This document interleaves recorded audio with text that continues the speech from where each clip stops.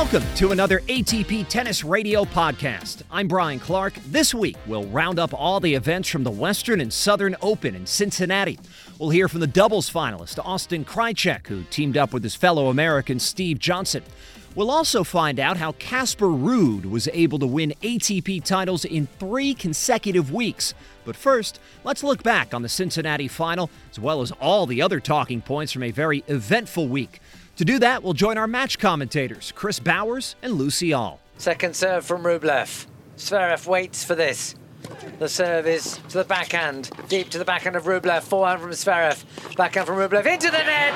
Zverev picks up his 4th title of the year, his 5th Masters 1000, and establishes himself as one of the form players going into the US Open. 11 matches unbeaten since Wimbledon. But what a disappointment as a final, and yet what a statement from Zverev.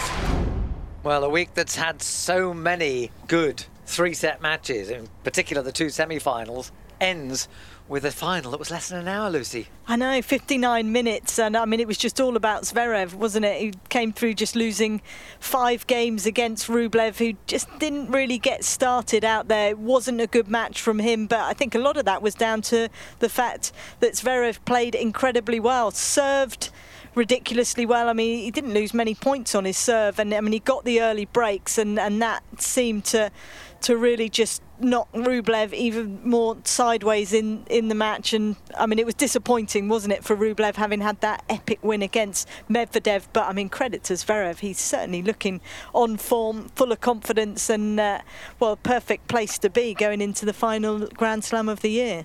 I mean, when he won the Olympic gold medal, Zverev was asked about, well, do you think this will kickstart the next 2 or 3 months for you? And he said, don't talk about the next 2 or 3 months. I just want to savour this. So clearly that Olympic gold medal meant something special to him in the way that it hasn't, no other tournament has meant quite the same thing. And here he was in a tournament where he's never won a match prior to this year, basically steamrolling the whole thing, dropped 1 set in the whole week.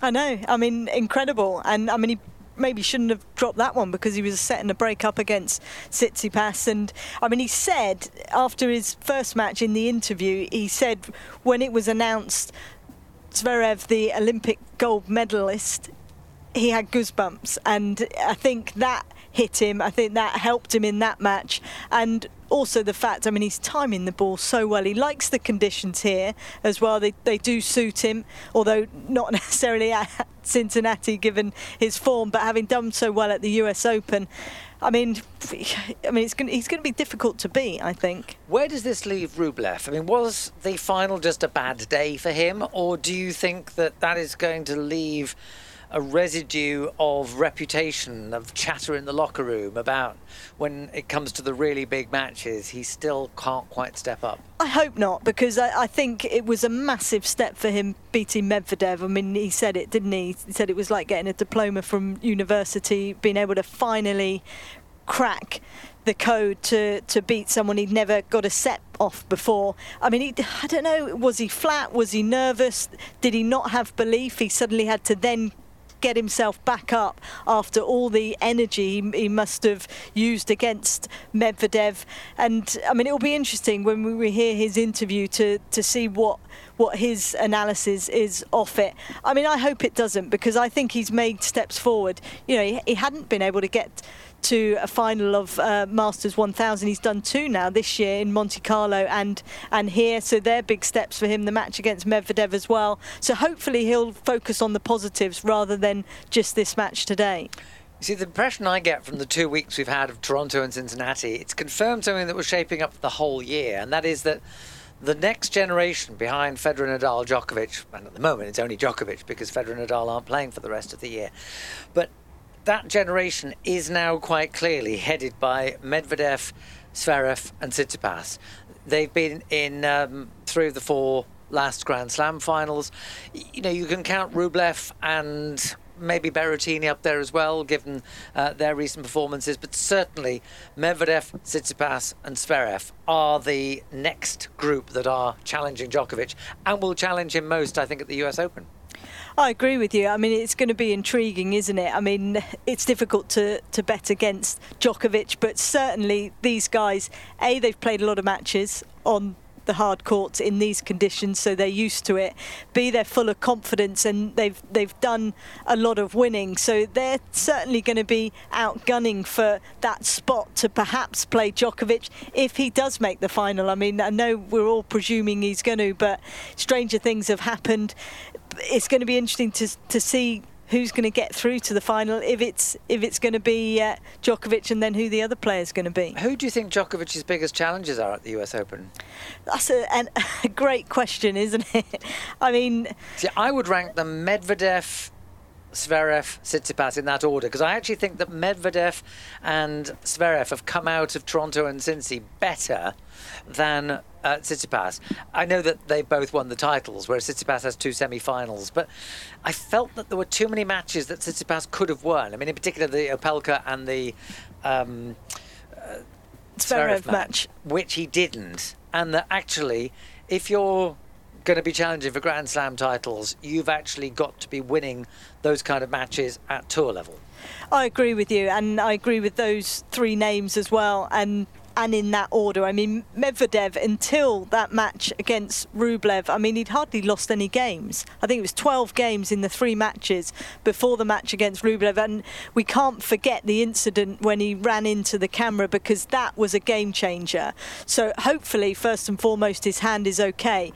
But secondly, I mean, I think he would have won the title had he have got past Rublev with the way that he was playing, even against Zverev.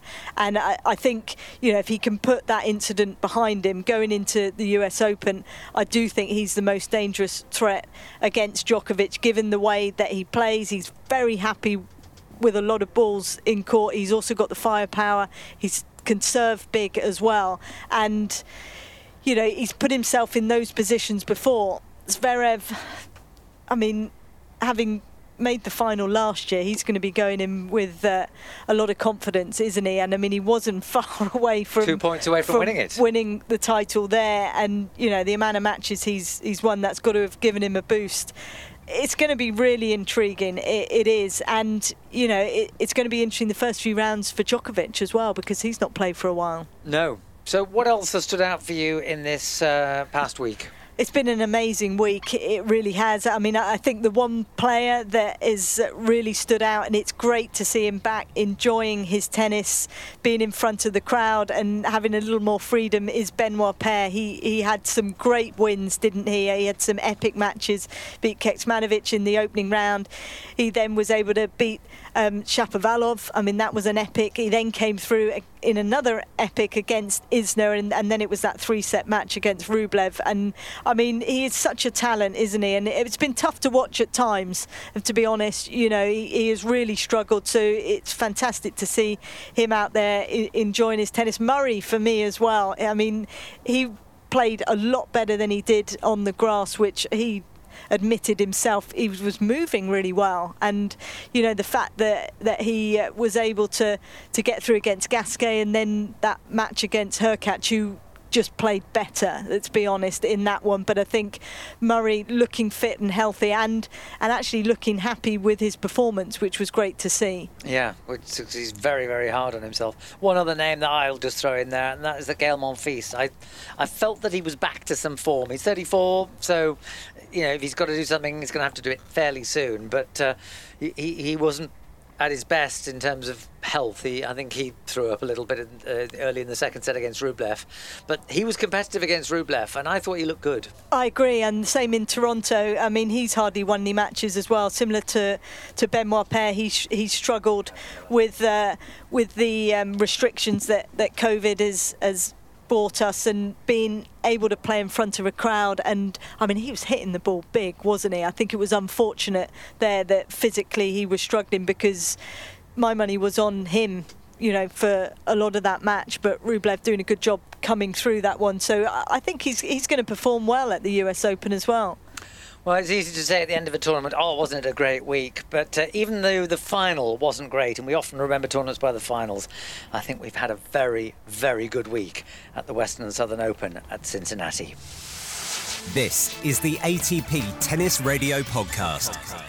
We'll have a bit more from Chris and Lucie later in the show, but another man doing well recently off the back of a fantastic run of tournament titles at the 250 level is Norway's Casper Ruud. He's coached by his father and former tour player Christian. Ruud fell to Sasha Zverev in the quarterfinals in Cincinnati, but he's full of confidence and he's got a drive to go even further. That's a point that our reporter Mike Cation made as they had a conversation. I think just, the fact that I love competing has been a big factor to that. Any time I stepped on the practice, I also told myself that I wanted to improve something and try to become a better player than when I stepped off the court. I wanted to be a better player than when I stepped on it. So I think those two were key things to my motivation and my drive when I was young. And I would do a lot of hours, just playing, points from underneath from the baseline against, older kids and challenging them. And, I wanted to play points all the time and to win, of course. And I lost many times in my childhood and when I grew up. But I always wanted to get my revenge and that was something that was good for my drive and my type of, game. And the way I play the sport is very much based on intensity and, good footwork and being focused and disciplined, many points in and out. So that's, I guess, been the small key to what's been going well for me. And obviously we'll get to what has been going well. I wonder if 3-4 years ago you had that same sort of understanding that you're going to have those bad moments, especially within matches, and what it would mean to you later on in your career. Did you have that understanding, or were you a little bit too young? I think I was a bit too young, like at that age. When I was 12, 13, that's kind of when I told my dad that I wanted to become a professional tennis player. At that point, I didn't know what it all meant, but I wanted to, be as good of a player as I could be. And already from back then we started doing good sessions, good practices, and he was very disciplined with me also. My father, he kept me focused, and kind of I think it was a good thing to have both him as my father and also my coach, because he stayed around me all the time. And that's kind of what we do on tour, on tournaments. Your coach is around you all the time, so either if that's your father or not, that's individual for all players. But even though I'm still young and only 22 years old, I think I've been living, a professional tennis player life for, closer to 7-8 years already, with him being around and we doing all the practices and stuff we've done through the years. So I think I owe a lot of my young success so far to him, and my willingness to listen to him. Mental focus, though, winning 3 straight tournaments in 3 weeks, that's a different beast. No matter the level, and how were you able to stay focused on each individual match, especially when I'm sure with that many matches in a short period, your body is also fatigued in some way, shape, or form? Yeah, no, definitely. I think, Båstad in Sweden, where it kind of all started, that was a great week. I played great tennis from the first point to the last. I won many good matches in a row, and then that kind of built my confidence, to come back on the clay. And then there were 2 more weeks. I was luckily in those 2 following tournaments I was seeded, so I had a bye in the first round. Yeah. So, after any tournament, you feel, like I said, or like you said, the fatigue and a little bit pains here and there that can, need some days to recover. And that's what I got, in between the tournaments. So that was really nice to get those 2-3 days between the final of Båstad before I started in Gstaad, and also the same after Gstaad before starting in Kitzbühel. And those days were key, I think, for me, and rebuilding my focus, rebuilding my motivation. And when I started the last tournament in Kitzbühel, I just tried to think that none of it happened, none of the 2 weeks before happened, and this was the week to kind of bring out the A game. Of course, I felt a bit more tired and fatigued there than maybe Båstad, where I was, completely fresh. But I was able to pull through, and a bit lucky in the last tournament. I saved a match point on the way to the title, and many close matches. So everything kind of went my way those 3 weeks, and I was also able to take care of the chances I got. It seems, though, as we talk about those moments in practice early when you're 12, 13, that's the kind of thing that comes back during those weeks, doesn't it? Because you can't have an off day if you're going to be winning 3 tournaments in 3 weeks. Yes, no, definitely. It's been, like I said, I've been living this professional life for a long time already, even though my career is still young and still on the way, hopefully, up. So, certain points and certain rallies come down to what you did when you're 12, 13 years old, to just try to make a lot of balls in, play with good margins. If you go for lifting the ball a little bit higher, maybe, what some players would, some people maybe call a pusher, or, these moon balls that you play when you're young can be effective also on tour, especially when you're playing defense on clay. They can be quite effective. So those things have stayed with me for many years, and hopefully can bring me more success in the future also. Obviously, the drama with Mr. Kyrgios, and when we talk about your professional approach to things, it's obviously a bit different between the two of you. And I wonder how you have come to an understanding of how so many different personalities, so many different approaches to the game, how it all fits to make this tennis world grow and survive. Yeah, no, I think, like you said, everyone, or like I also said, a couple of minutes ago, how everyone is individual, how everyone is doing their thing. So some like to do this, some like to do that.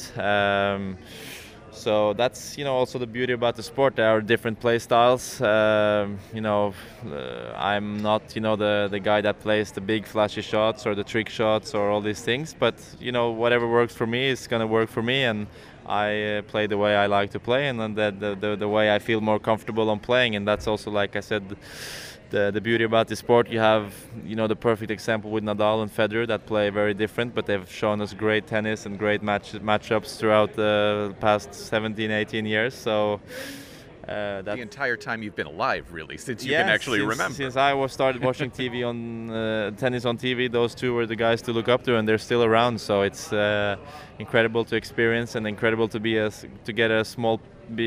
to be a small.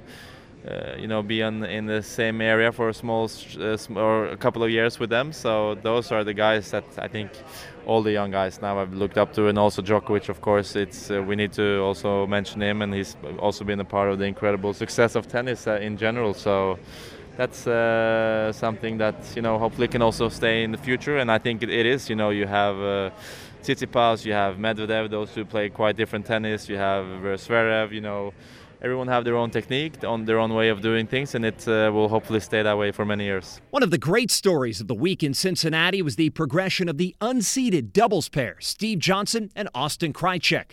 The Americans made it all the way to the final, where they fell to Marcel Granollers and Horacio Zeballos. They picked up their second Masters 1000 title of the year and 4th overall. Mike Cation spoke with Krajicek, who was fresh off his experience at the Olympics in Tokyo. There he teamed up with Tennis Sandgren. They narrowly missed out on glory in the bronze medal playoff. That was the initial focus of their conversation. It was actually extremely devastating, to be quite honest. But I'm super proud to be able to represent my country and have the opportunity to play the Olympics. That was always a dream of mine growing up. So even just to go, honestly, was an honor. So to be there, the whole team experience, and Tennis and I played some great tennis all week. We had a bunch of great matches. So, if you would have told me going into the week that we would have been in the semifinals and have 2 looks for medals, I would have taken that 100%. So, we put ourselves in with an opportunity, and that's really all you can ask for. So, as devastating as it was really a great experience still, and I'm super honored that I got the chance to do it. What was the village situation like for you guys, and how, it is obviously an Olympics unlike any other. How did you deal with kind of the fact that there weren't fans cheering, all of that atmosphere? Totally different. I mean, obviously it's an awesome thing just to be there, but it was different with no fans. We thought there was going to be 50% right up until about a week beforehand. So unfortunately, Tokyo is such a great city. We play a tour event there every fall, so I really love Tokyo, and the fans are educated there. They love tennis. It would have been an awesome event if they would have, even if the 50% would have been great, but unfortunately it wasn't. So it's different. Obviously, we were COVID testing every day. Little things like that were a bit annoying, but that's kind of the world we live in at the moment, so we made the best of it. We actually didn't stay in the village. We were there several times before the opening ceremony and just to experience it, but we stayed at a hotel kind of downtown with men's and women's basketball and women's soccer as well. So, I mean, I thought the USTA, the USOPC, they did a fantastic job of making us feel like as team-oriented as it could be without being in the village. I mean, we did a lot of things together, and we're spoiled, and quite frankly, the food at our hotel was off the charts. So that was a big advantage for us as opposed to some of the village stuff. It wasn't, it was a cool experience, a lot of people around, and that obviously is part of the battle there, or part of the cool thing about the Olympics, but the food wasn't quite amazing there, to say the least, but we were quite spoiled all week. So it's obviously, again, like I said, quite different than any other Olympics. Did you get to network, engage with any of the other athletes, even though you weren't in the village, the basketball players, soccer players? Right. I mean, it was different because I was explaining that to a couple of the guys here, actually, was normally, obviously, when you approach some of the basketball players or other sports, there's always a little bit of a guard there, but it was cool there because you've got some built-in respect there, so I feel like a lot of the players kind of like, well, these guys must be somewhat good, if they're here, part of Team USA. So we were able to at least be like, hey man, what's up? How's it going? When do you guys play? Stuff like that. It was pretty cool. I liked that part of it quite a bit, and we weren't in the village a lot, but before the opening ceremonies and when we did the walk and everything, everyone was very talkative, and we met a bunch of different canoers and some archery stuff, which is really cool. I respect those guys a lot. So just seeing the different sports, stuff that you never would get to be around was pretty cool. That was great. And then in terms of just this idea of looking forward, I know it's only 3 years away towards the next Olympics. Is that kind of that experience you want to get back to, just so you can have the full capacity experience? It would be great. I think after that experience, a big goal of mine going forward is to make the team in Paris again. It's tough. There's a lot of great American guys, and there were a few guys that chose not to go this time with how difficult the restrictions were and stuff. So, I've got a lot of work to do to get my ranking to where I'd make the team, but it would be a huge goal of mine, and I'd love to be back on the team in Paris. I mean, just it's a different vibe being on Team USA, and we had a big crew of 20 people plus, and it just different team atmosphere. Obviously in tennis we don't get to do that very often besides college tennis and maybe Davis Cup, but besides that you're out there alone and you might have one coach or a trainer with you, but it's not quite the same team feel, so that was awesome. Yeah, what were those meals like? What were kind of just the get-togethers like? Yeah, really cool. I mean, we had one of the floors kind of for us, and we had a team room at the end, so we would all, if we came back late or something, we'd all order room service and all order to the team room, and we'd have a big group in there, 15 people or so, and it was just a great group of guys, and girls. All of our, the whole team was, just great people. I think we all got along really well, and which makes a big difference. So, it was cool to build some of those friendships that, maybe we don't get to talk as much on the tour in this scenario here, like in Cincinnati, but in that scenario, we were all together and, on the same schedule, watching each other's matches and practices and stuff, and it was a great vibe. I really enjoyed it. Where do you think you've grown the most in terms of your play over the last couple of years? Obviously some really good single success early in your career, final in Memphis it was a few years ago on the singles side. Where do you think you've grown most, though, to allow you to have these new highs on the doubles side? Yeah, tennis is a tough sport. It's just it's brutal. It beats you up every week. There's not many sports where you lose as much as you do in tennis. It's honestly, I think the mental side is more important than anything else, and staying healthy obviously is huge as well.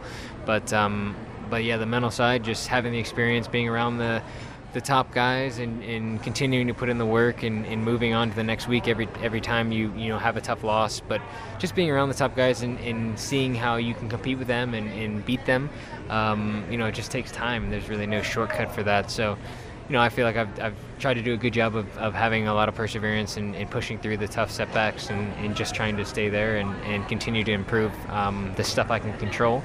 And I've still got a lot of goals that I haven't really come close to accomplishing yet. But I think if I keep putting myself in a position, sooner or later I'm going to come through hopefully on something. So the British doubles players have talked to me for years about Lucie Krajicek, who's been a guy who's been able to really push several British doubles players to the top of the rankings.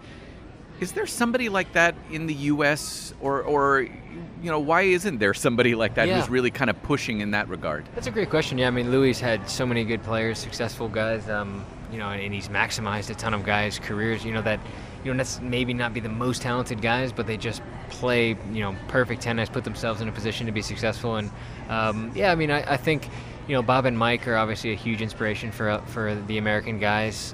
But I mean, we don't, necessarily have someone, focusing on dubs there. So, that's an area of improvement, we can have here in the U.S. for sure.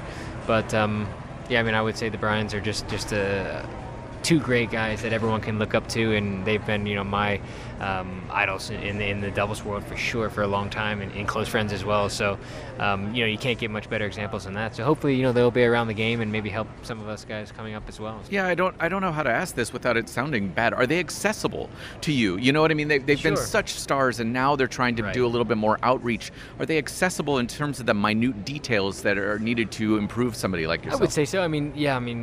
Luckily for me, I've been friends with them for a long time and rented from Mike for a while. So I do talk to Mike on the phone here and there and text, and he's always been super helpful with little things. When I was struggling some the last couple of years, he's been a really positive influence on me. So, I hope they continue to make themselves as accessible or more accessible. But, it just, I guess, depends on the USDA and, what kind of things they can put in place there. I hope that's the case, though.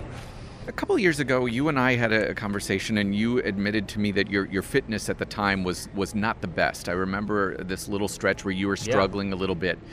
And now you're in this process where I believe I was told you're doing a 200-mile ultra marathon. Is that accurate? Not quite 200. Not but quite. That okay. would be the long-term goal. But okay. I've gotten into running quite a bit, and some of the ultra scene. The 200-mile races are down the road, I think, a bit. But there is a 100K race coming up, which is about 62 miles. Kind of late in September that we'll probably partake in. But I've just kind of gotten.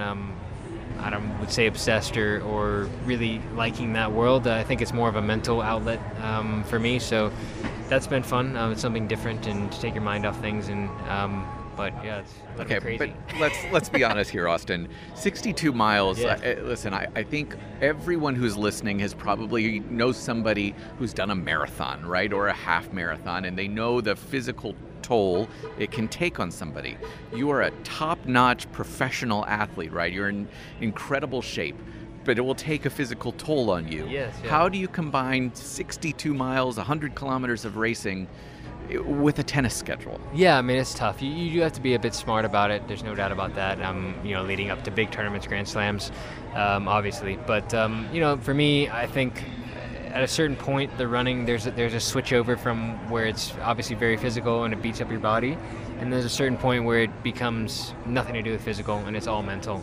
And I think it's around that 20-mile-ish mark where you start to, you're going to be hurting no matter what. So no matter how well you prepare, you're going to be hurting, and it becomes 100% mental. So for me, I've really enjoyed that part of it where you have to push yourself. There's going to be a lot of times where you doubt that you're going to finish and you are sure that you can't.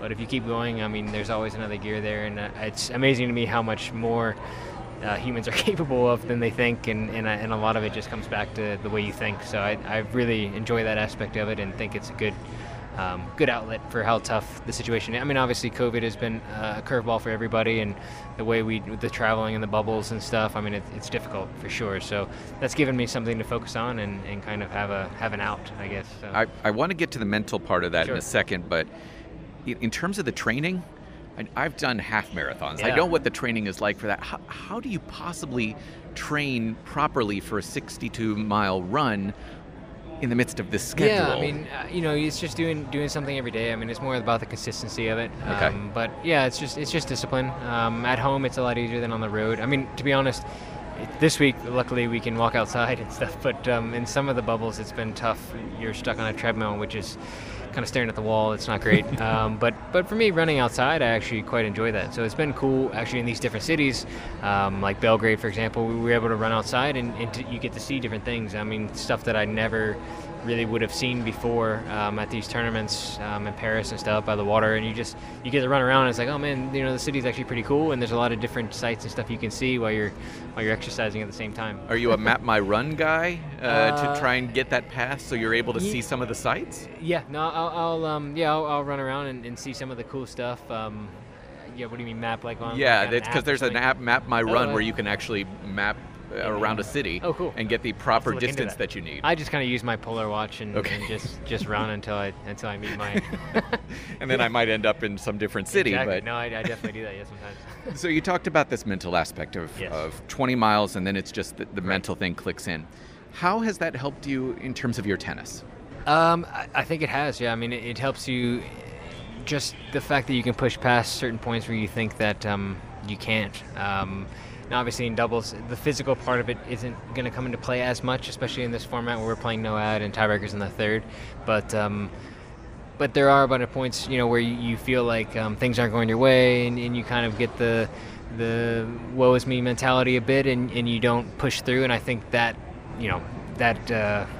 maybe maybe it's not the healthiest thing, but the enjoyment of the pain of running, being out there for 3 hours, it makes the other things not seem so bad, So that's helped me a bit. It probably sounds a bit crazy, but but yeah, definitely. A lot of people maybe not understand that, but it's one of those things that until you do it, I mean, you don't really quite get a grasp on it. But yeah, for me, it's just been that aspect of like, this isn't so bad, out here playing and.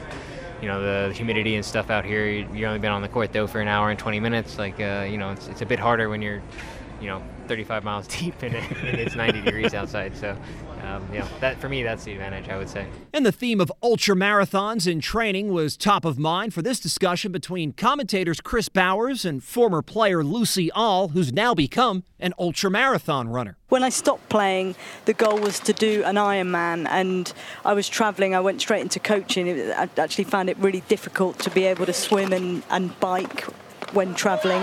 Obviously, use the stationary bike, but actually finding a pool. So I focused on running. I did about 5 London marathons. I was trying to get the goal of getting inside 3 hours 15. 3 of them I got to 3 hours 18, and it was just killing me. Just having this clock, the pressure of that, just trying to reach my goal. So I then turned to the ultra marathons, which technically is basically anything that's over a marathon is then deemed an ultra. Oh, so it's not like it's a fixed sort of 100 kilometres, 62 miles? No, it can be anything. So the first one I did the Devon coastline. I did 59 miler, Port Isaac to Clovelly, which is some of it you're climbing. So we started at midnight on Port Isaac Beach, Pebble Beach. And this is in the southwest of England? Yeah, there's about 50 of us, and they basically said, just keep the sea on your left. So that was the instruction. So off you go, head torch on, and we weren't too long into it, and quite Didn't fall quickly, off some cliff, did you, on the way? Pretty much I did. You spread out, and I researched. I didn't really have a clue what I was doing. I just saw it and thought, right, I'm going to give it a go. And I'd researched about the head torches, so I wanted to get the lightest one. Unfortunately, the lightest one isn't very bright, so I couldn't really see at all. And I just remember, I just found myself going the wrong way in a field, and then you just lose your bearings. You have no clue where you are. So I just stop, and I can see some lights down.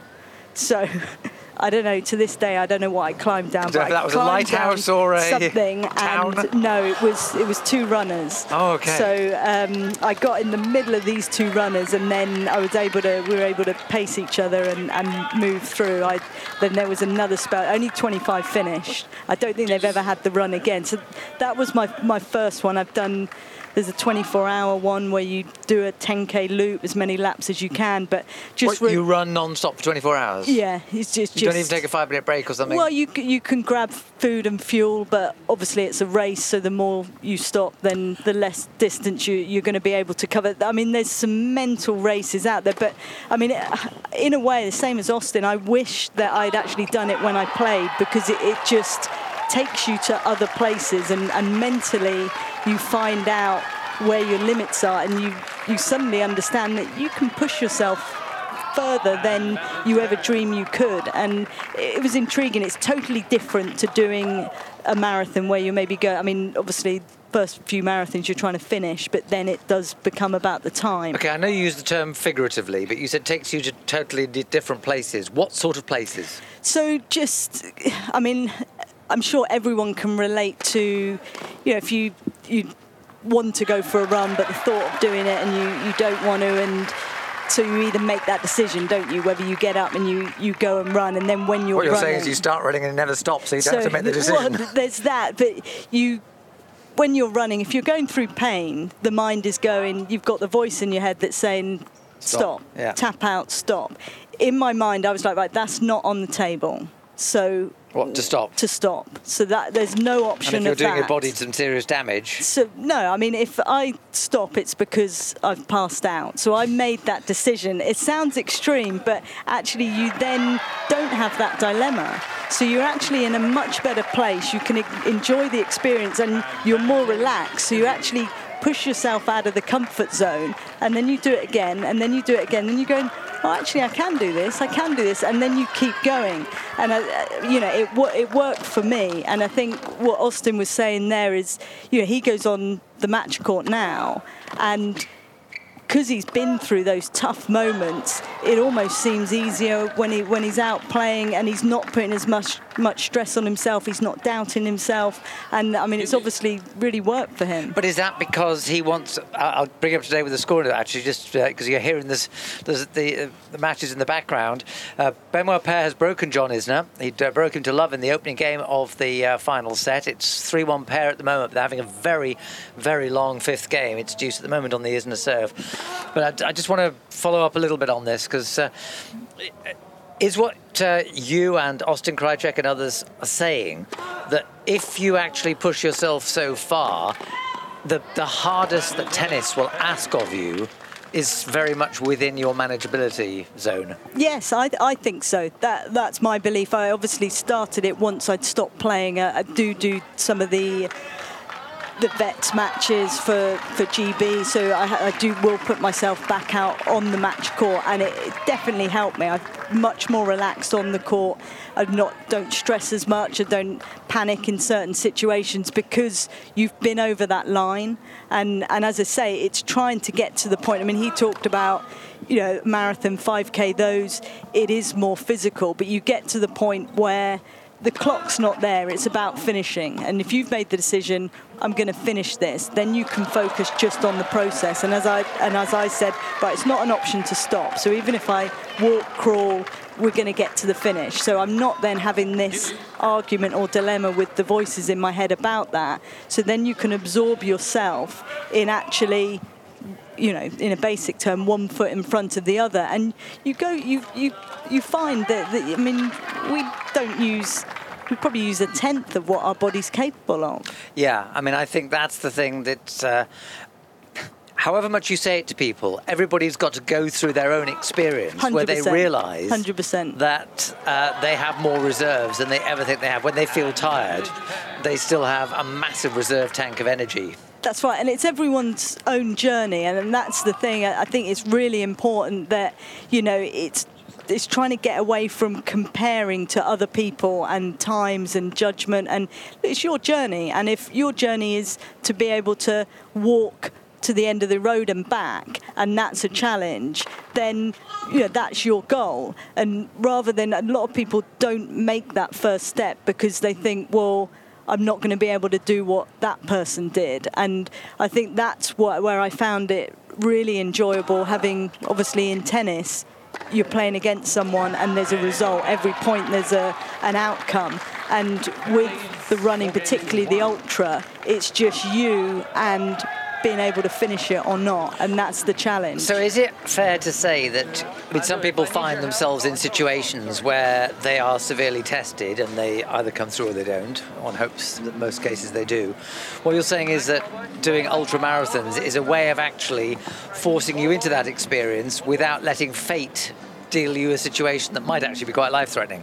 For me, definitely, and I think listening to Austin there, he's felt the same thing as well. It might not tick everyone's box, but I think in terms of what you're saying, people go through all sorts of different things. You suddenly then find out what you're capable of, and that definitely, however tough those situations are, they do help you in future life. Because you're talking about it almost philosophically, almost a sort of the way some people will talk about a religion, really, that it actually takes you to a different level of consciousness. I found it fascinating because it took me into an area that, as I say, I wish that I'd done some of it, obviously not maybe as extreme. So how differently would you have played tennis, do you think? You talk about being a bit more relaxed on court now when you play, but if you'd done this in your playing days, like Austin Krajicek is doing, how different a player would you have been? Not talking about results, what would you have done differently on a tennis court? So, totally different perspective, being able to stay in the moment, being able to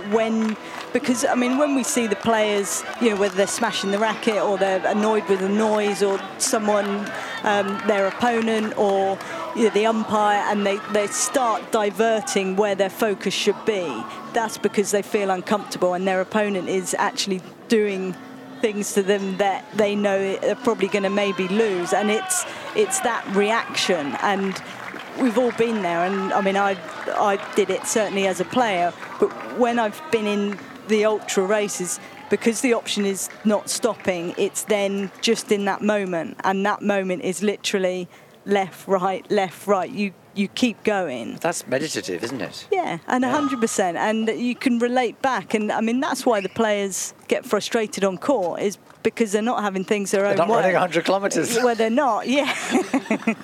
But it's, as I say, I think it's amazing what he's doing and how he spoke there, and I relate to the fact he's saying, you probably think I'm mad.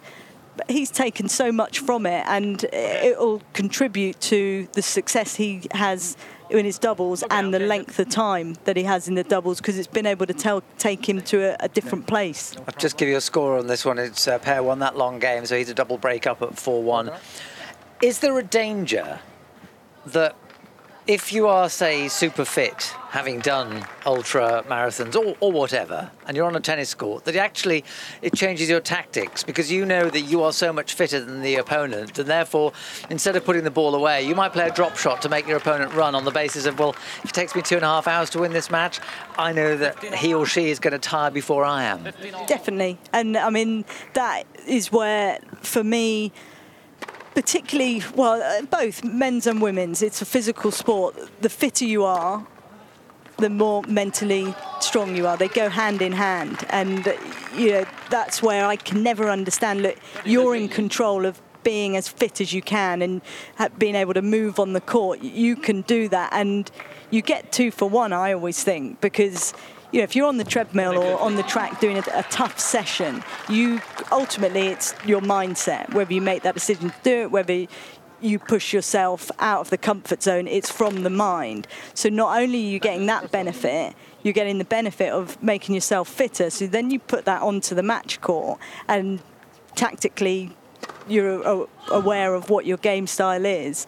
Obviously, you then need to be technically sound to be able to pull off those tactics. But then you've got the whole package, which is what's fascinating about tennis. So I find it amazing when players aren't as fit as they can be. And, we'll often hear, won't we, when a player's suddenly done well, it won't be down to, oh, yeah, I just made some adjustments on my forehand. It will be down to something physical or mental. And they work together. So I just think, get yourself as fit as possible. You're giving yourself the best chance. Yes, then you have to add on top, but that's your base level. So that's it for another week, but join us next Sunday. We'll look ahead to the final major of 2021, the U.S. Open. We'll have even more exclusive interviews for you. But for now, from me, Brian Clark, thanks for listening and enjoy the tennis.